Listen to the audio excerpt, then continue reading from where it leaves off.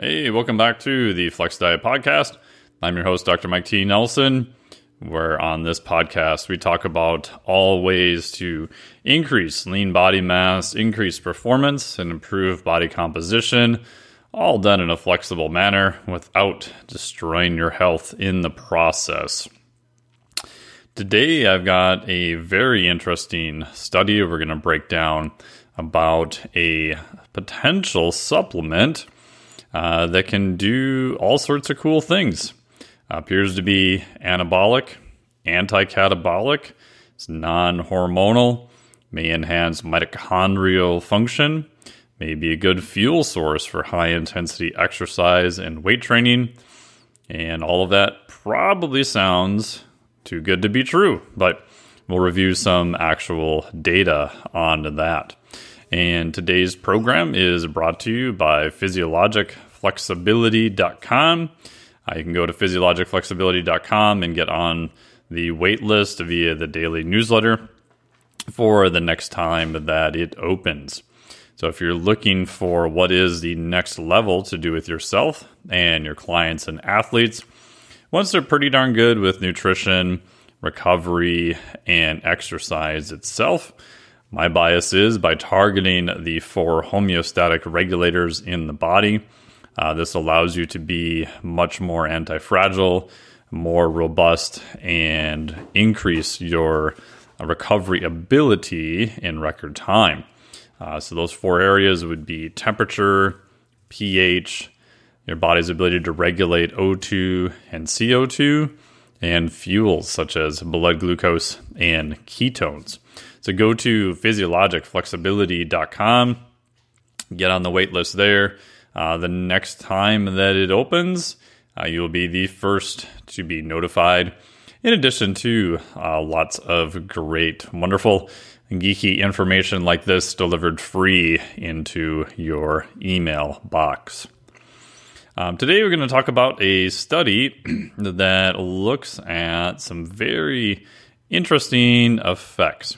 So as I hinted to at the beginning of the show, this supplement, and again, you would only right now be able to find this kind of in a supplemental form per se, although it is something that your body will manufacture or make endogenously, makes on its own.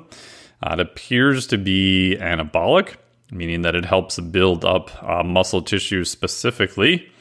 Appears to be anti-catabolic, helping reduce the process of tearing down tissue in your body. Now, this is especially beneficial if you are cutting or looking to have a fat loss phase. In a perfect world, we want to reduce body fat as low as possible or to wherever is ideal for you. And we want to do that without losing muscle mass and function at the same time. This may enhance mitochondrial function. Mitochondria are the little powerhouses that make energy in your body.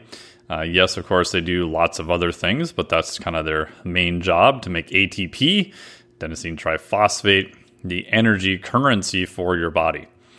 This compound is also non-hormonal. Doesn't necessarily interact with the hormonal system, which would make it approved as an over-the-counter supplement. May even be a fuel source for high-intensity intervals, weight training, that type of work. Now, I know all of that sounds too good to be true, and it sounds like I'm doing some sort of ad for a supplement company. And at this point in time, I don't have any disclosures with any companies. I do think you will see this in more sports supplements coming up. I've seen it show up in a couple products so far in a little bit higher amounts. It's kind of been on the periphery for quite some time, but usually in just very, very, very tiny amounts. I believe it was under a patent for a period of time, although the patent appears to have expired. So I don't think there's any legal holdups to it. So if you haven't figured out what this is, it is actually lactate. And you may be thinking, well, lactate, wait a minute, that's horrible. I don't want lactate. That's related to lactic acid. Doesn't that make my muscles really sore and decrease performance. I don't understand why I would want to take this as a supplement. And I think that's probably still the biggest objection to this as a supplement. So I've been looking at this, going on for almost like 6 years now. And again, I'm not the first person to think of this. There's very, very early studies that have looked at this going back a long way in time. You can find some studies from, I think the earliest study I could find was at least hinting at this in terms of a theory was late 50s, I think. So again, not necessarily a new idea at all, but I think because lactic acid has such a bad rap that anything related to lactate still has a very poor PR perception in exercise physiology and just the general world. So we're all on the same page. Lactic acid is sort of a real thing, but yet not necessarily. It immediately disassociates from lactic acid into lactate plus hydrogen ions. And it turns out that lactate is a really good fuel source. And it's the hydrogen ions that are the things that bugger up everything else, right? So if you think back to your organic chemistry or even high school chemistry, the definition of pH is the concentration of hydrogen ions. More hydrogen ions, the more acidic something is. So in a real sense, you are creating an acid, hydrogen ions, that are getting dumped into the muscle during high-intensity intervals. When I was in the lab doing my PhD at the University of Minnesota, we ran students through a whole bunch of different tests so they could get practice being both the subject and administering them for a 400-level exercise physiology class that I was a TA for. And one of the super fun ones we did is something called a Wingate test. If you've never done this before, I would highly recommend you do it at least a couple times. For this particular test, we had special bikes, but you can do this on a rower and some other bikes. You need something that's going to provide a relatively high resistance, though. What we would do in the lab, we routinely ran a 20-second Wingate. It's also a 30-second, 60-second, and other forms. And with the bike, you would get someone on there. They would do a warm-up period for 2 to 5 minutes, so they're good to go. They would rest, and then they would pedal as fast as they possibly can with a very, very low load. All right, so load we typically would measure in power, so we do 50 or 100 watts. And then when we say go, we would crank it up to, depending upon body weight is what we spec'd it off of, 300, 400, 500, 600 watts they would be required to output for 20 seconds. So you're putting out a very, very high amount of power over a relatively short period. And on a bike, at first, you're like, I got this. This isn't too bad. And about halfway through, which is literally only 10 seconds later, you're starting to wonder if you're going to make it. The last few seconds, it literally feels like somebody dumped concrete into your legs, and you're pedaling much slower than when you started for sure. After you get off, it feels very nauseating in some people. We would have a running pool of how many pukers we would have, because you would see certain people run to the bathroom very, very fast. We'd even have people come over from Coach Cal Dietz, and some of his staff were just down the hallway. And so they would kind of come over and peek into the lab when we were doing lactate testing day or Wingate testing, usually because one of the students was puking in the bathroom, since we shared a bathroom with their gym space. So not a lot of fun. Again, definitely something worth experiencing.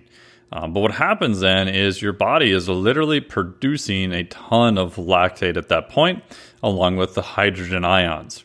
So if you've ever heard of lactate testing, you can do a finger prick, or sometimes they'll prick the earlobe or different areas, and we can measure the amount of lactate that is produced.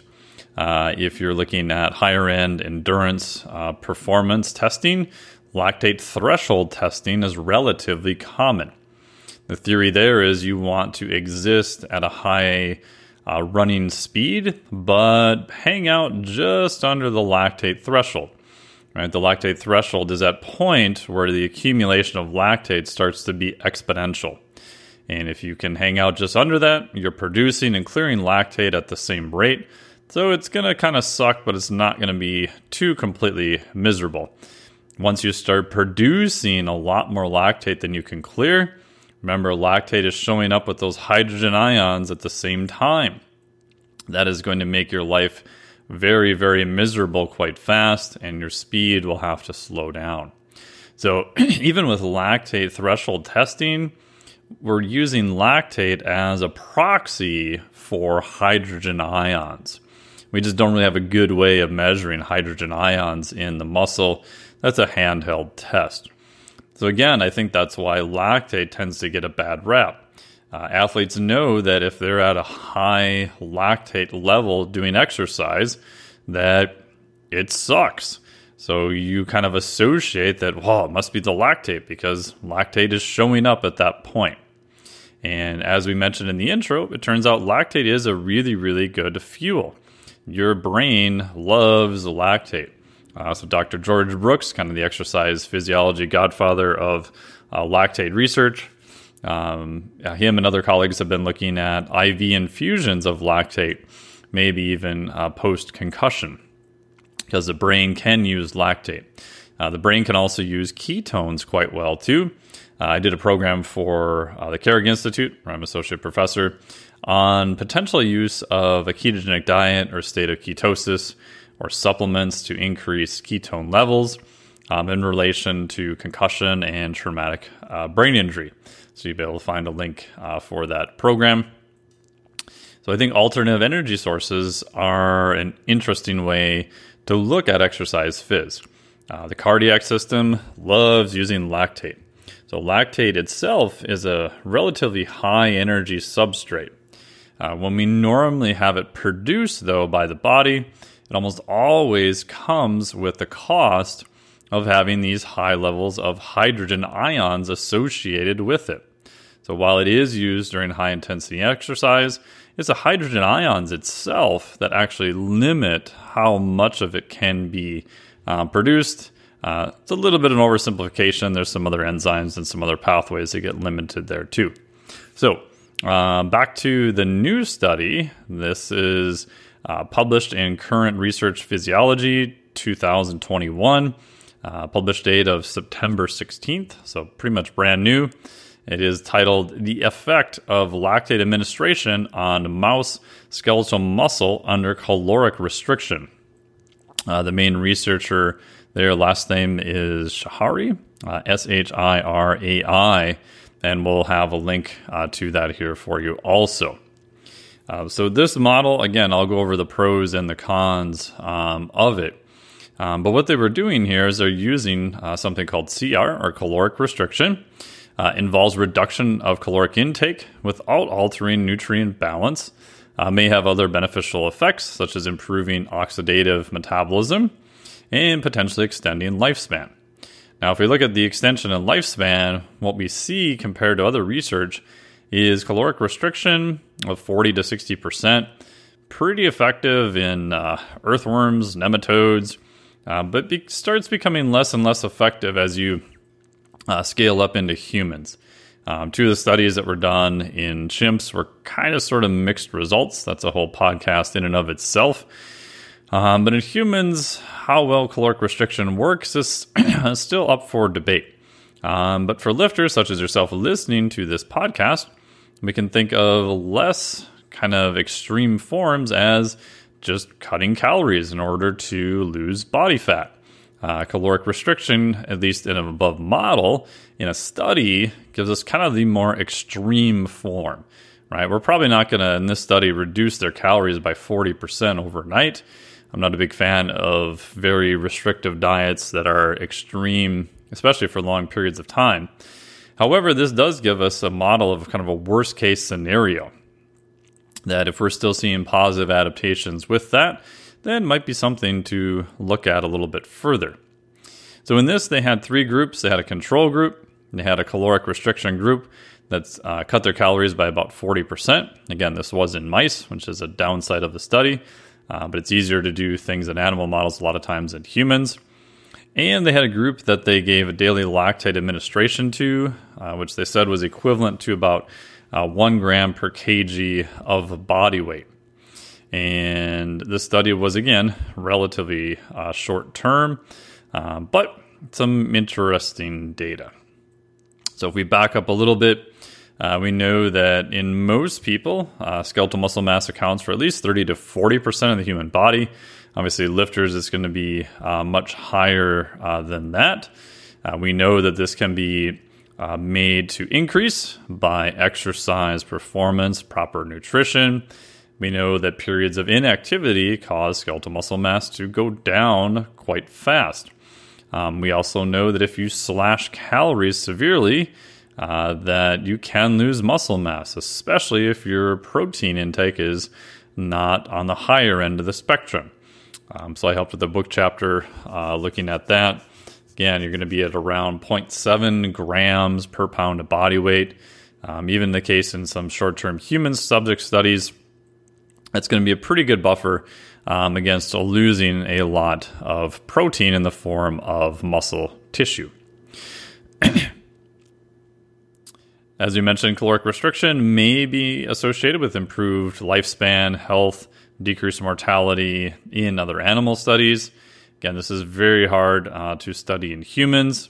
There are a group of humans who have sort of self-selected to dramatically slash their calories by 40 to 60%. You can look up groups like the cronies. A lot of times they don't have a lot of muscle mass and they look pretty miserable. So I'm not convinced that caloric restriction in and of itself is the best for longevity. Again, you can probably find other podcasts where we've talked about that. But here, it's a good model because it is the extreme form of a more fat loss-based type diet. Another side part note here before we get into the study more. I did propose something called the 4S model of macronutrients. This is in the Keto Traumatic Brain Injury course for the Carrick Institute I talked about. It's also in the Carrick Institute's Human Performance System. I did the nutrition and HRV portion for that course. And we tend to think of macronutrients, right? Protein, fats, carbohydrates, as just things that are sustenance, that are fuel. However, they do have other functions. One of those other functions is signaling, right? In the Flex Diet Cert, I go through how protein, especially leucine and essential amino acids, are required for the response of muscle protein synthesis. Taking amino acids, right, the building blocks of protein, and shoving them into muscle to make the muscle a little bigger and stronger. Turns out the main one there is a leucine. Leucine is going to start the muscle protein synthetic response. So when you consume protein-rich foods like whey and other foods, it has leucine. So leucine there is serving primarily a signaling role. So there are other facets of macronutrients, again, that are useful for that. So keep that in mind. So it turns out here that lactate administration has been reported to enhance not only signaling and oxidative metabolism, but also protein synthesis in skeletal muscle, which I thought was pretty interesting. So not only can lactate be used as a fuel, kind of follows the 4S model there, and that it does have specific signaling effects in and of its own. It appears to increase both the phosphorylation of something called the P70S6 kinase, which is downstream of mTOR signaling. mTOR being mammalian target of rapamycin or mechanistic target of rapamycin. That is the main little structure guy that we want to increase if we want to see additional protein response, i.e. bigger muscles. And it turns out lactate may increase mitochondrial biogenesis. So mitochondria, little furnaces that make ATP, and biogenesis is creating more of them. So in theory, that would be beneficial for exercise performance. Last part too is that there's some data that lactate may suppress some of the catabolic responses, so catabolic tearing down of muscle tissue, especially under low levels of calories, right? So caloric restriction in this case. So in this study, they used a specific strain of mice that were aged for 7 to 8 weeks. They were kept in temperature-controlled areas. They had them specific light-dark cycling. The control group had what's called ad libitum access to food. They used a protein-fat-carbohydrate ratio of 23% protein, 5% fat, and 71% carbohydrates. And then they divided them into 3 groups. We have one group that they call the phosphate buffered administration group, which is just the control group. They've got the caloric restriction group, and then they've got the lactate plus caloric restriction group. And if we look at what testing they did, they used grip strength testing, which is pretty common in animal models, as a marker of performance. They did a whole bunch of other stuff to the little guys. They did muscle fiber cross-sectional area from the gastrocnemius muscle, calf muscle. They looked at antibodies via Western blotting. They looked at enzyme activity, such as citrate synthase, succinate dehydrogenase, etc. Blah, blah, blah. A whole bunch of uber geeky stuff. What they found was pretty darn interesting. So body weight was significantly lower in the caloric restriction and the lactate plus caloric restriction groups. Now, this is what you would expect, right? So if the little mice were doing well with their caloric restriction, which again, that's the advantage of using mice and have it be controlled. Humans don't tend to do real well in severe caloric restriction in terms of compliance. And we would expect that with caloric restriction, you would see drop in body weight. And that's exactly what we saw. The wet weight of the plantaris and gastrocnemius muscles, so in this study they looked at both in terms of weight, were significantly lower in the caloric restriction and caloric restriction plus lactate groups compared to the control group. Again, now statistically significant just means that that's probably a real effect, and we'll come back to this point also. So lactate wasn't completely able to ameliorate the drop in terms of all of the loss of muscle. But keep that in mind, we'll come back to that. Grip strength was significantly lower in the caloric restriction group than in the control group. Again, we would expect some drop in performance there. They looked at the cross-sectional area of muscle fibers, so how big are little individual fibers. And again, they were significantly lower in the caloric restriction and the lactate plus caloric restriction groups. What was interesting, though, is that the transverse area of the myofibrils were significantly higher in the lactate plus caloric restriction group than compared to just the caloric restriction group itself. So maybe there's some sort of weird differential effect going on here when you're adding lactate to caloric restriction also. Now again, as we mentioned above, that didn't completely ameliorate all of the drops with caloric restriction. However, we're looking at a caloric restriction effect here of around 40%. So in my opinion, if you were going to put someone on a fat loss diet and you slash their calories by 40%, that is very, very aggressive in my biased opinion. They looked at some of the mitochondrial-related protein and enzyme activation. This is looking at the effects of caloric restriction on mitochondria, different levels of something called AMPK. They looked at AMPK was not different between groups, which I thought that was kind of interesting. AMPK you can think of as kind of the opposite of mTOR. If you're increasing AMPK, which normally happens during periods of fasting and caloric restriction, mTOR is usually seeing the opposite effect. Related to mitochondria, they looked at something called PGC1 alpha. This is widely regarded as kind of the master regulator of mitochondria. They looked at some of the downstream functions of those guys too, like MTC01 and ATP5A. What they found was that in the mitochondrial complex, these downstream and PGC1 alpha were significantly higher in caloric restriction and lactate plus caloric restriction groups compared to the control. In general, well, it's an oversimplification. Without exercise, if we reduce calories, PGC1 alpha tends to go up. What we see is that lactate did not reduce that effect in caloric restriction. And that's probably a good thing, right? So we're seeing some mitochondrial benefits, at least at a mechanistic level, with caloric restriction, and that was still there when we added the lactate to it. So to quote the study here in the discussion, in this present study, we investigated the effects of lactate administration on skeletal muscle adaptation and its molecular mechanisms under caloric restriction, focusing on muscle anabolic and catabolic signaling and mitochondria. Our data suggests that lactate administration suppressed the decrease in myofibril cross-sectional area and enhanced mitochondrial function under caloric restriction. As a result, body weight decreased significantly from the beginning to the end of the experimental period, and the reduction in muscle weight due to caloric restriction was not rescued by lactate administration. However, lactate administration did prevent the decrease in grip strength and cross-sectional area due to caloric restriction.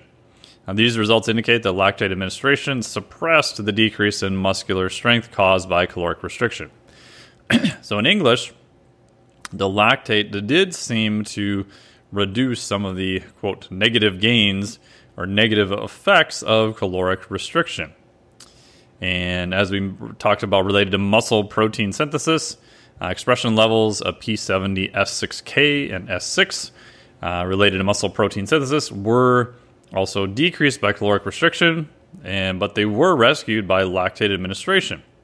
So we saw a slight bump in those guys, which means lactate under caloric restriction was becoming a little bit more anabolic from a signaling perspective. Again, as we kind of sum up what they found here is that lactate may be beneficial under caloric restriction. They said, quote, in the present study, we found that lactate administration under caloric restriction increase the activity of mitochondrial respiratory chain complex proteins, mitochondrial enzymes such as citrate synthase and succinate dehydrogenase. So lactate was making mitochondria more beneficial in this particular study. Last quote here is, these results strongly suggest that lactate is not only an important factor in mitochondrial adaptation, but also an important signaling molecule that activates muscle hypertrophy signaling.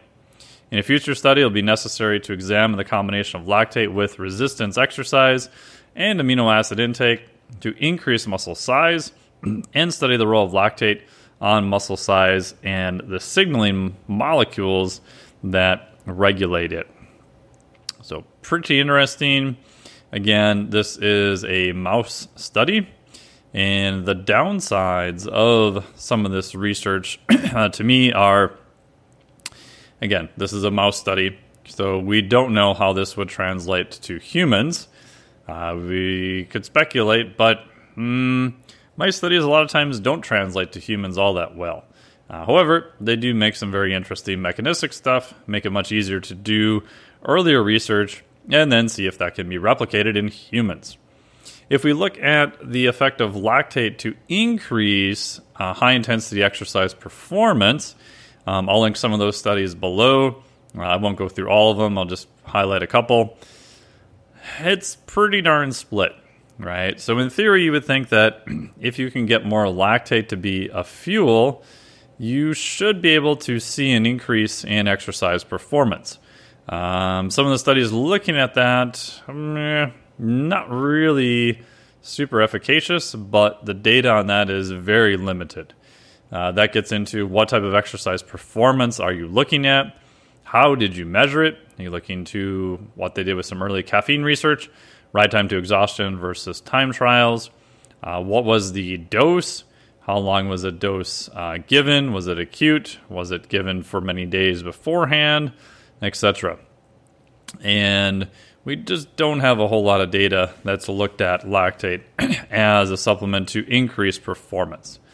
What's interesting about this study, though, is maybe lactate is providing other different effects, and maybe it could be used for periods of caloric restriction for athletes that are looking to preserve as much muscle mass as possible, maybe getting some slight increase in mitochondrial function. And if it could potentially help with high-intensity interval exercise, that would be kind of a nice bonus too. So to wrap up, a very interesting study, effects of lactate administration on mouse skeletal muscle under caloric restriction. I do think that lactate may have a role in terms of a supplement. How exactly that would be used is still up for debate. But this study shed some light that maybe there's some effects on reducing muscle loss under periods of fat loss, so caloric restriction of different types, and maybe it can help preserve mitochondrial function or potentially increase it. I do think that is worth future studies. As I said in the intro, I've started looking at this 5 or 6 years ago. I've talked to several different supplement companies, good friends I know who formulate for different companies. And at first I kind of thought this would be a no-brainer, especially if there isn't a patent or anything impeding it. And so far, pretty much everybody thinks I'm kind of crazy except for a couple people. I do think it'll probably show up as a supplement at some point. If people are interested on more of all the data, the research and everything on that, they know where to find me. Yes, I know, of course, someone could take all this information and go develop as a supplement on their own and not credit me, which is, at this point, I'm totally fine because I just want to know, is it actually going to work or not? But of all the supplement research that's done, I would say this has pretty good physiologic basis. We have lots of earlier data of how it may work. We've got some new data such as this one. And in terms of actual data potentially supporting it, it has much more data than most new supplements that come out. So if anyone is interested in looking at that further, you know where to find me. But as of this recording, I don't have any disclosures related to that. I do go in depth on lactate, other effects of some of the buffers, in the effect of pH, because pH is one of the homeostatic regulators. And in the physiologic flexibility course, I talk a lot about that, how we can do periods of time of increasing pH, periods of time of decreasing pH. We're not necessarily trying to get your blood pH to change all that much, but we're trying to increase your body's ability to be adapted to high and low periods of pH, just like temperature. Temperature is another homeostatic regulator. We're not looking to change your body temperature per se, but we are looking to have you be more accustomed at periods of cold and periods of heat, because I believe that will make you a more anti-fragile, robust individual and will increase your body's inherent recoverability, if that is such a word. So there you go. Again, this is brought to you by the Physiologic Flexibility course. Go to physiologicflexibility.com. You'll be able to go on the wait list there. So the next time that it is offered, you'll be the first to know. Thank you so much for listening to this. I have all the references that I've talked about below, and I've added a few more. Again, it's not an exhaustive list, but it'll keep you busy for a little while. If you enjoyed this, leave us a review on iTunes or whatever your favorite platform is, and make sure to subscribe. Thank you so much for listening. Greatly appreciate it. Talk to you next time.